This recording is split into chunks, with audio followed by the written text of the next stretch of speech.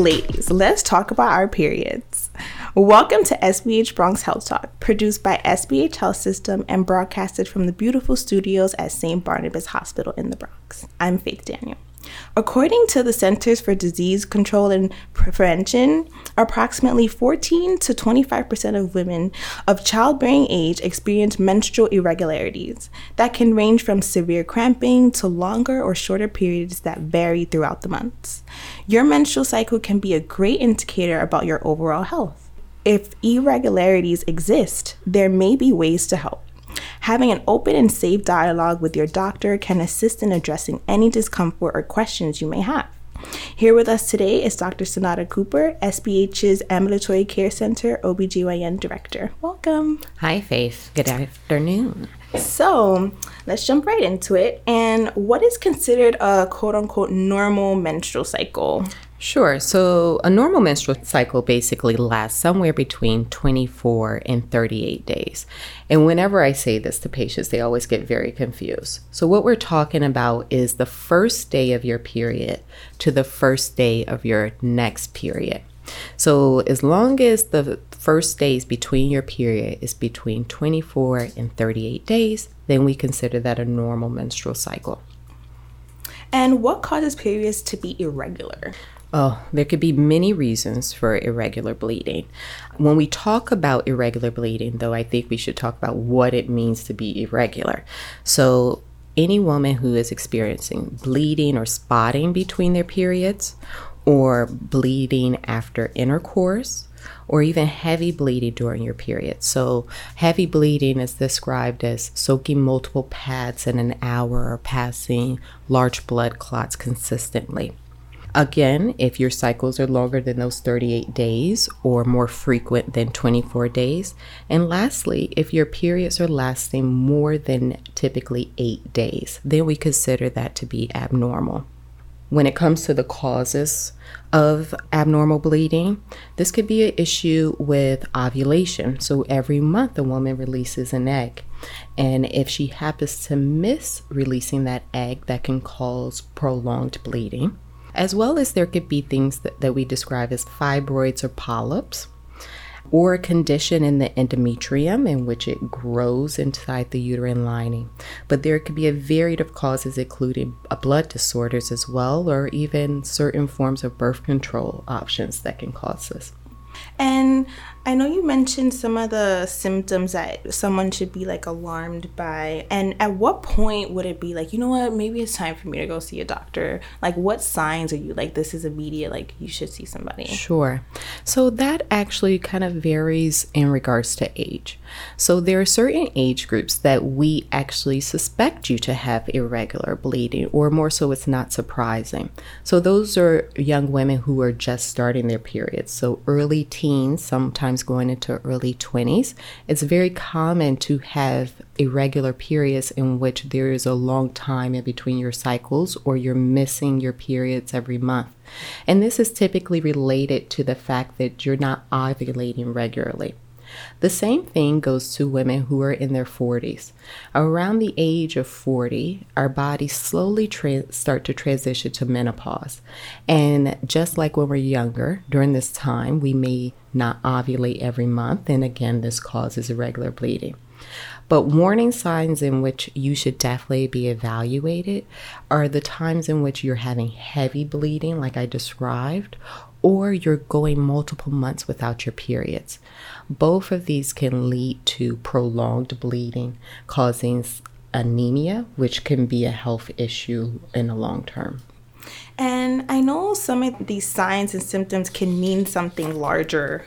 And so what are some of the common menstrual disorders, and how would you describe a menstrual disorder? Because it's a kind of scary word or term. Sure. So, we as doctors have a broad name to categorize this.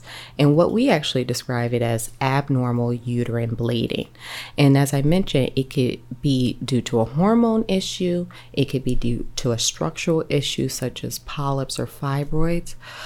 Some cases, it could be due to uterine cancer or even pregnancy. So the number one thing is when we are diagnosing this, One, we're getting a full history to figure out what exactly is irregular about the periods. And based on that history, and at times we do blood tests or ultrasounds, then we give the term to the irregular bleeding based on the cause. I see. Can you name some of the common ones that you've seen, like in the clinic? Sure. So common causes of abnormal uterine bleeding include fibroids, miscarriages, women who are on hormonal contraceptives, as well as women who potentially have a bleeding disorder, such as von Willebrand's bleeding disorder, hemophilia, for example. Mm-hmm. Could we touch a little bit on endometriosis and PCOS? Sure. So endometriosis is basically where, for whatever reason, and we're not quite sure why, we have hypothesis to it, where the endometrial lining, so that's the lining inside the endometrial cavity, basically implants to different areas of the pelvis outside the uterus. And for these women, they have substantial amount of pain around the times of their period. Sometimes it's so bad that they have pain with intercourse. And it's all due to inflammation that's caused by these implants. Now, the treatment for endometriosis is with medications. What we're trying to do is basically control the pain by decreasing the inflammation either through birth control pills or sometimes adding ibuprofen or special injections to help control and decrease the amount of inflammation. And what about PCOS? I know that one's also really common. PCOS. So PCOS is polycystic ovarian syndrome. And this describes a subset of women who have irregular periods. Commonly, they're missing their cycles several months out of the year, as well as they may notice that they have excess hair growth, meaning that they have a little bit more facial hair than to be expected, or hair on their abdomen or groin area where they feel like they always have to shave more than their counterparts. And in some of these women, they also have multiple follicles seen on an ultrasound. Now, not everyone has to have all three of those. Typically, if you have irregular periods or elevated testosterone or extra hair growth, we give you that diagnosis. And the treatment for PCOS is basically controlling your cycles so that you're at least getting your periods somewhere between 6 to 8 times a year, so that you don't have an increased risk of developing endometrial cancer. Mm-hmm. These women, because of the fact that they do not ovulate every month, can sometimes have issues with fertility. We find that certain subset of these women are at increased risk of diabetes or heart disease in the future. So if you are a woman who notice that your periods are irregular, you're skipping cycles, as well as you have noticed that you may have a little bit of excess hair growth, it is important that you talk to your gynecologist about this, because there are certain tests that we do to make sure that you're not at risk of developing diabetes, as well as talking to you about ways to decrease the chances of you developing uterine cancer in the future, or potential treatment options for fertility if that is something that you have noticed for you. And could we touch a little bit on fibroids and what that means? Because I know that they can be extremely painful. Yes, so fibroids, by layman's terms, is basically a tumor, and not all tumors mean cancer. Fibroids typically are not cancerous, almost always not cancerous. And what they are, basically overgrowth of the endometrial lining or muscle layer of the uterus. And they can grow from millimeters to quite large. Now, the most common symptoms of fibroids include heavy bleeding. These are women who get their periods once a month, but when they get them, they do have that heavy bleeding where many times bleed so much that they could cause issues with anemia, as well as significant pelvic pain or pressure around the times of their periods. And there are many treatment options depending on what women's symptoms are. Typically, we always start with medications, and most commonly is different forms of birth control options. And what those medications do is control the heavy bleeding and pain. They do not necessarily make the fibroids go away. However, if you continue to have these issues, or you have worsening anemia despite the medications, then there are certain procedures or surgeries that your doctor could talk to you in regards to removing the fibroids. Mm-hmm. I think these are so enlightening, because I feel like many women may just be experiencing a lot of pain and just like, I just have to deal. Like, this is just a part of my destiny right now. Exactly. And it's not. Like, there are some extreme cases where if you're going through multiple pads, or if you're in high school and you can't work out in gym, it's okay, because these things are real. Yeah, what you said is absolutely true. I can't even tell you the number of patients that I've seen for the first time, and I get a history, as we all do, and then I find out that they've been having this problem of heavy bleeding or lots of pain with their cycles for their entire life. And for them, they consider that normal. And it's not until I told them, you don't have to live a life like this. There are treatment options.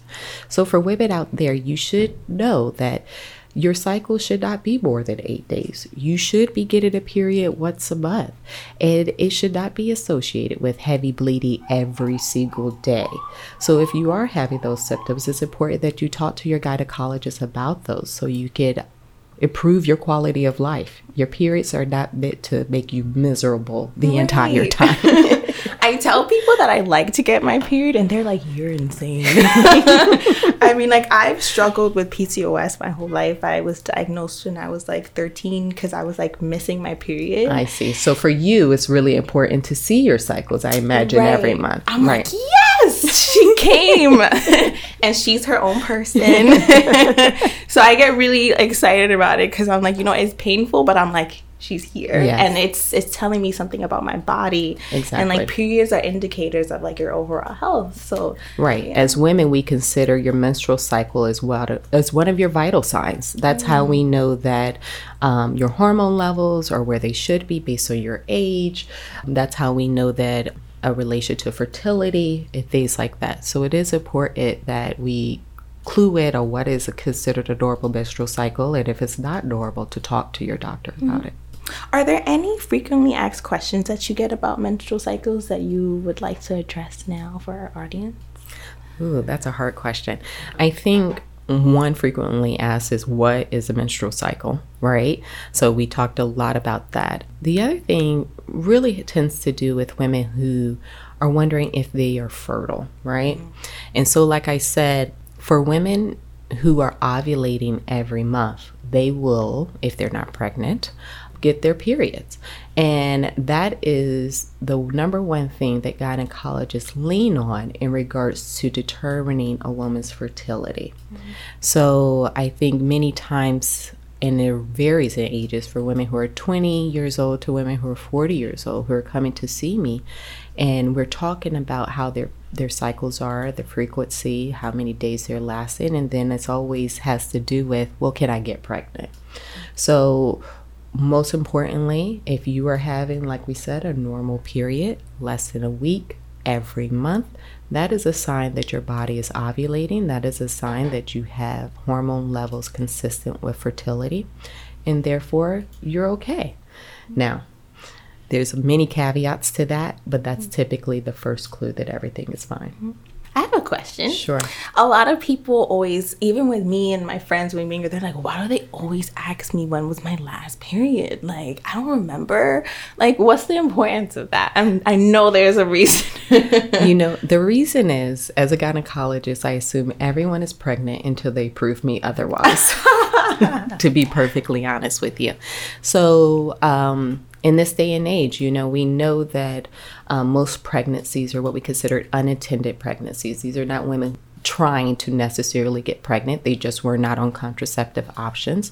And so we're asking about your period, just as we get your blood pressure, your height and weight, because we want to, number one, know, are you pregnant versus not?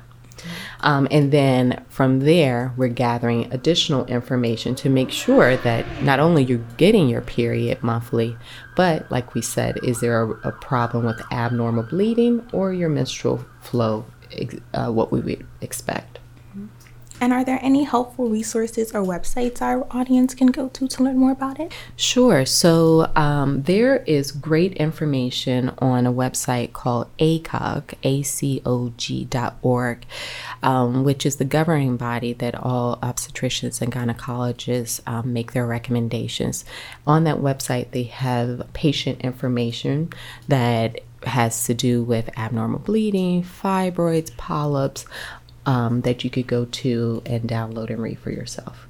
So thank you so much, Dr. Cooper, for joining us on SBH Bronx Health Talk. Again, for more information on our women's health services available at SBH, visit sbhny.org or call to make an appointment at 718-960-3730. Thank you for joining us. Thank you.